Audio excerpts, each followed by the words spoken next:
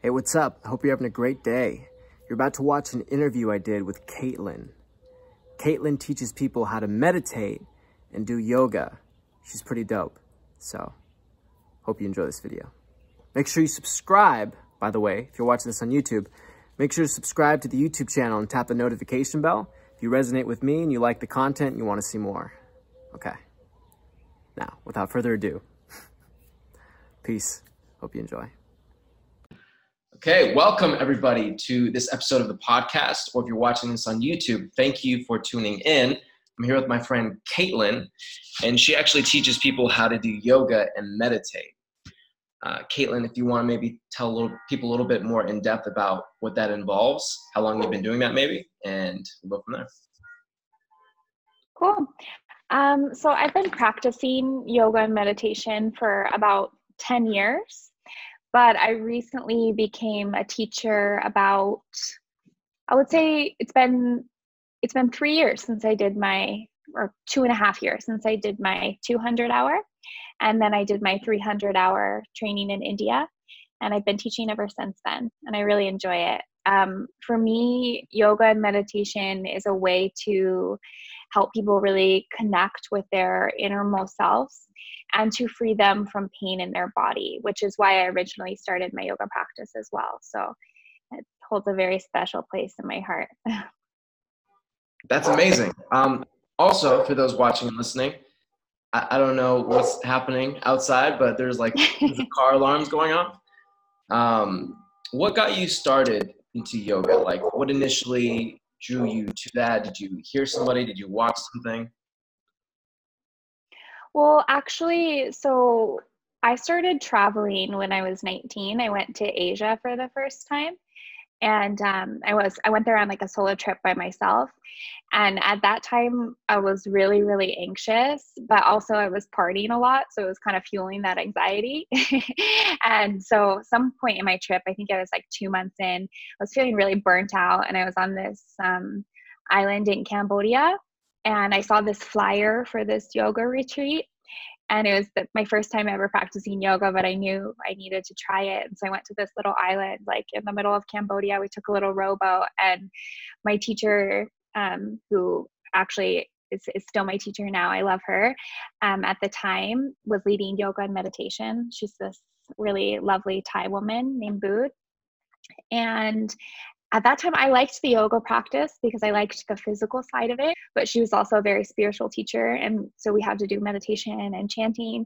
And at that time, I remember really not liking it. I was like, this is weird. I was also feeling a lot of physical pain in my body, and I was just not connected. But that kind of planted the seed. And I always say, like, you never know what something's going to develop, because I was the most unwilling student ever. Like, it just wasn't. I didn't want to say in practice. I didn't want to chant. I didn't want to do anything, but she definitely planted the seed. And throughout the years, I was following my physical practice with yoga, but not really taking it into too much of a spiritual side. But then when I moved to Vietnam, when I was about 25, I started meditating and doing Reiki, and that really helped me as well along this path. So I also started microdosing at that time with mushrooms, and that really helped as well. And it just kind of opened the door to these spiritual practices, I guess. That's amazing. So when you first started taking the classes, obviously you weren't teaching at that point, right? You were just learning about yoga. No. Yeah. When did you decide to, as a side point, that is kind of amazing that these random little opportunities where we're like, yeah, let me take a yoga class, and then learn how to play guitar, develop into these amazing paths throughout our life. When did you actually decide, like, no, this is what I want to do, this is what I want to teach? So it was about three years ago, when I was living in Vietnam. I was dating a guy, and we ended up breaking up. And so I went on the most like cliche spiritual trip to Bali, but I ended up living there for like a year. And at that time, I was just living alone in like this little jungle apartment thing, and just really just deeply connecting with myself. And I would meditate every morning. And so I decided to do my 200-hour. And I also met a really amazing teacher in Bali who gave me the tools to sit properly, because I feel like a lot of people, me, myself included, struggled with meditation because I really lacked knowing how to sit. And so learning that enabled me to sit for longer periods of time without pain. And yeah, then I decided to become a teacher and pursue that. And I went to India after that and learned more about meditation. And it's just been an ever evolving journey. That's amazing. There's a couple things I pulled from your Instagram stories that I really, really enjoyed. Two kind of quotes. One is, "My practice is always best when I come with no plan or expectations." I thought that was That so. is true. Yeah, that's definitely true. And as well, I feel like that goes back to even beginning with my practice, because for me, yoga, I was never a very athletic person, and yoga was never really, I never thought that I would be able to do a headstand or do cool back bends, or the physical practice was never really appealing to me. When I started practicing, it was because I was experiencing a lot of anxiety, and I was also having a lot of physical pain because I was holding that anxiety in my body. And so to this day, I just try to not put too many expectations on what I want the asana or the physical practice to be. And if I show up and it works out and I'm able to do a cool pose or something, that's fun, but that's really not the main purpose. What's been the main benefit you see as someone who is coming in to yoga? And what do you think is the benefit over time, like consistently applying it? Do you think that changes? Do you think that only deepens? What's your perspective on that? I think beginning your practice you'll start to feel immediate relief in your body, in your physical body, especially because we are able to notice these habits and like long held tensions. But as we continue, I mean, for me as well, and what I see with most of my students is they'll start to be able to take their practice off their mat. I think that's really the big step. When you notice that is when you, outside of actual meditation or on your mat, you're able to take that into your life, which is something that I'm still working on as well. But just moving from a place of reactivity into just responding, or even being present, like when you're doing the dishes, that's when you know like it's starting to work. It's when you can take it off the mat. And I think that comes with time. You can't really force it either. It's brilliant. And the other quote is, "Don't be afraid to play. Your practice should be play too." Yeah, I remember saying that. Yeah. Um, for me, it's all about my physical practice is all about just movement and kind of letting go of fear in a way. I remember a couple years ago, I was like terrified to do a headstand. I had this fear that I would break my neck. And um, just moving into a place of childlike wonder at your own body, and being able to just play with your movements and find what feels good, not caring about what the posture looks like, or not caring about this rigidity. I think you can take that into your life as well. And it's such a beautiful thing to play on your mat and just experience what feels good in your body, because so many people don't know like how good the body's supposed to feel. And I know that from personal experience, because my body used to feel really bad a lot of the time. And it's really fun to be able to play. By feeling bad, do you mean like just carrying a lot of tension, being stuck in your head? Like, how would you define that for people? I think for many people, they live in kind of a state of, I would say, just baseline like chronic anxiety and chronic tension, and they're not even aware of it as well. Sometimes I get into these habits as well. Yoga Nidra has been really helpful for that, because it's tuning into each part of your body. And sometimes when I do a Yoga Nidra session or meditation, I'll be consciously aware of like how much tension I'm holding. And I'll feel like my forehead like physically like unclench. And I think that moving out of that space is work. It's hard work. It's letting go of tensions and traumas. But you have to do the work, or it's just going to manifest itself into a more physical disease or anger problems. You see it manifesting in all kinds of ways. How do you see meditation and yoga overlapping? What are some of the similarities and how are they different? Well, for me it's kind of one and the same, because I think of meditation in a lot of ways. Like for me, meditation is a sitting practice as well. Like that's very beneficial for me. But my meditation is also in my yoga. I love Qigong, and that's meditation for me. And meditation is also standing by the bus stop and being present.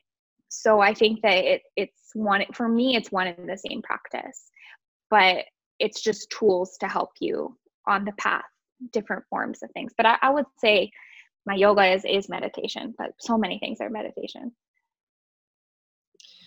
I love how you said being present at the bus stop, because it's not like just a, you do the meditation or you're doing your yoga practice and you're present there. And then when you, as you said, like get off the mat, taking your practice with you, being present throughout your day. What does being present mean to you? If someone has like never heard that expression, what would you tell them?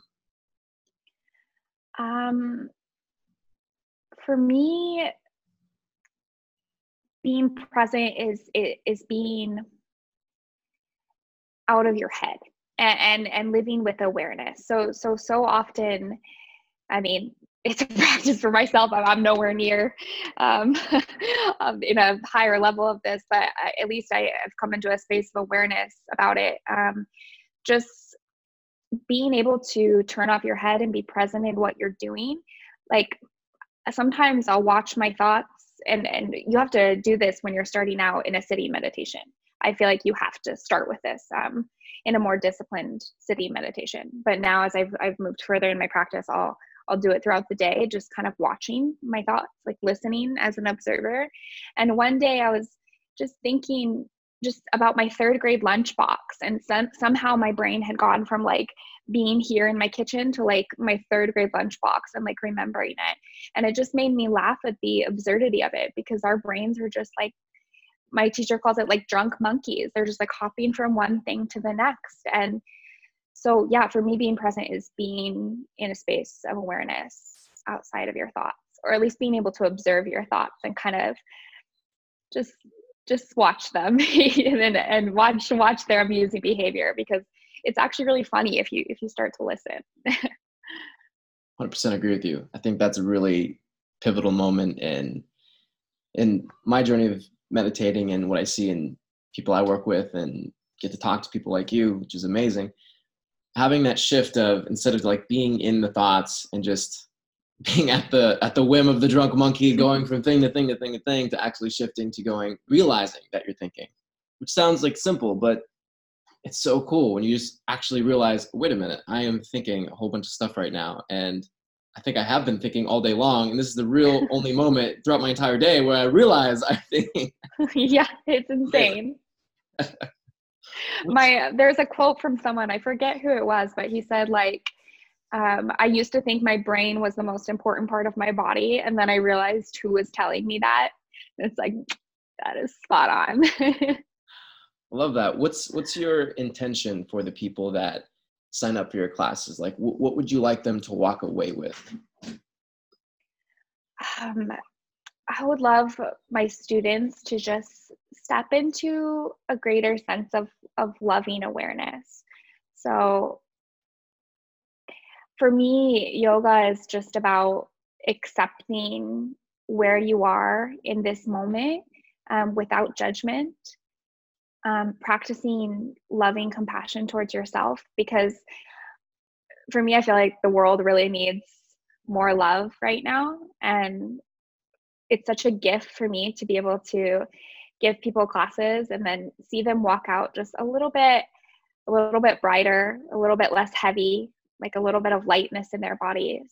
And it's just a beautiful thing, just helping people step into their own light. Amazing. So the name for this podcast is the Presence Coaching Podcast. And the presence part of that, I think, involves many, many different things. Meditation, yoga, these are like traditionally, the put on a pedestal of like, those are like really spiritual practice, like get out of your head, relax, connect more.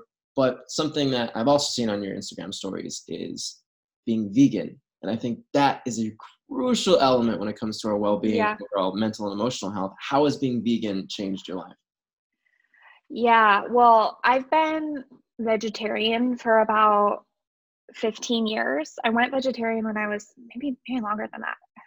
I went vegetarian when I was about 11 because I saw a PETA video and it was like awful. And I just decided at that moment I wasn't going to eat meat, but I was still eating fish and eggs and dairy up until the point that I went to Bali. And when I started delving deeper into my spiritual practice, I met a lot of people there who were just talking about just the effects of these foods on our bodies. And I watched some videos and educated myself, and I really found that it wasn't necessary. And I will say, I can't say about the cutting out meat because I did that so long ago. I didn't really notice the transition, but when I cut out dairy, it was a big change. I started feeling like less sluggish, less colds going on. And from my spiritual teachers in India as well, I think that I don't know if meat is conducive to any kind of spiritual practice, because you're consuming fear, especially in the way that our meat is produced in these days and times. You're consuming fear and death, and just, I mean, if you look at factory farms on like an energetic map, I'm sure they're just like a dark cesspool of energy.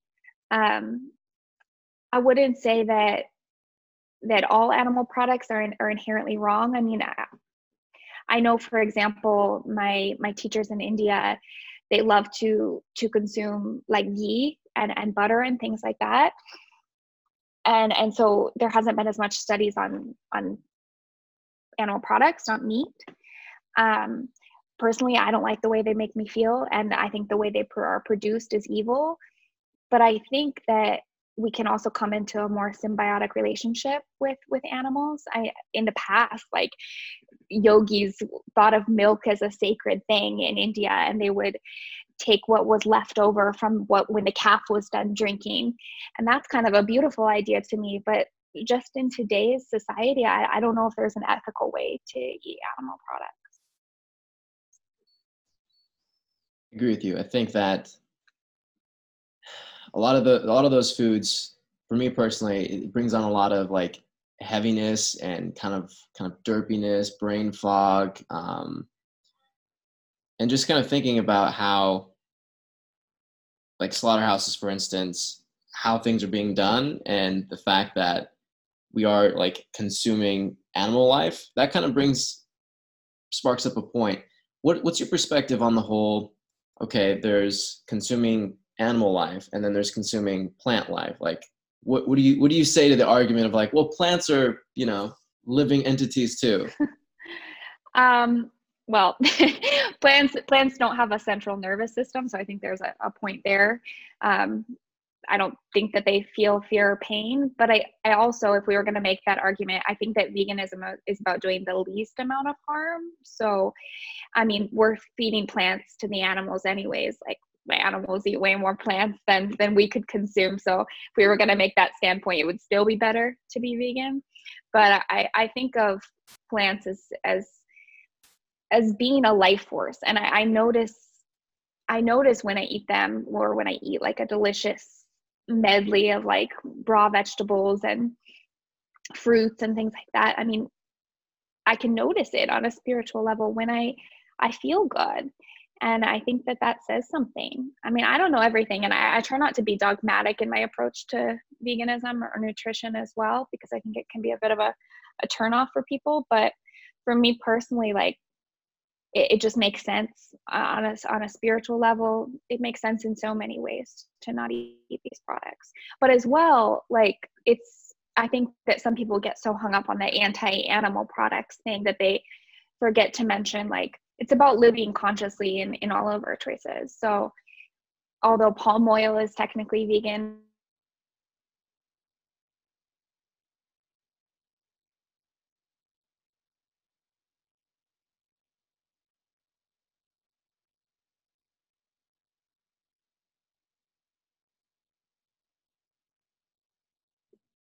Still there, Kaitlyn?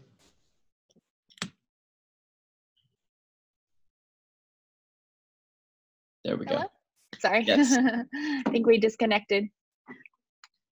Yeah, I think that's a great point. And kind of moving into, what's your opinion on self-love? What's your perspective on that? What does that mean to you? That's a a big word. Self-love. I think it's an important concept. I think also as well, though, it's important to not go into the idea of loving our individual selves, or like these ideas of ourselves that we have. Like loving yourself so much that you're kind of feeding your ego. I think it's important in this quest for self-love to see yourself in others too, and love those aspects of them. I feel like it's kind of a bit of a warped word in today's society. I don't really know. Has there been any books that have really impacted you? Yeah, a lot. I love The Untethered Soul. That's a great one. Anything by Alan Watts. I would say that out of all my favorite teachers, Alan Watts is my favorite. I love listening to his lectures. Anything he does is brilliant. And I would say that he's definitely started my spiritual journey. I love The Power of Now. Any yoga books. And as a last wrapping question, what do you see the next 5 years of your practice involving? Are you just trying to do the same things? Do you have a vision for, what you want to do for it? Do you want to grow it? What are your plans for that? My spiritual practice?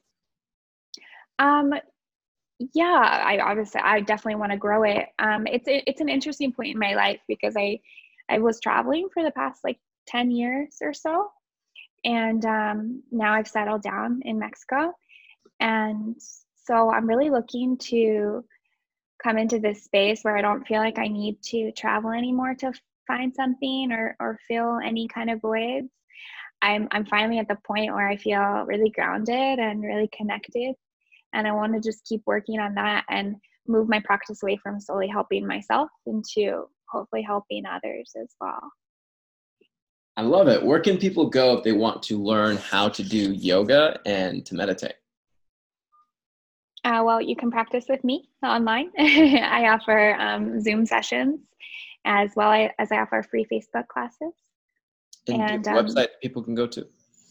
It's wayfairkate.com. Perfect. Kate, thank you so much for sharing some of your time and energy. This was awesome. Thank you. Yeah, it was nice to meet you. Likewise. Enjoy Mother's Day. Yeah, you too. Have a good day.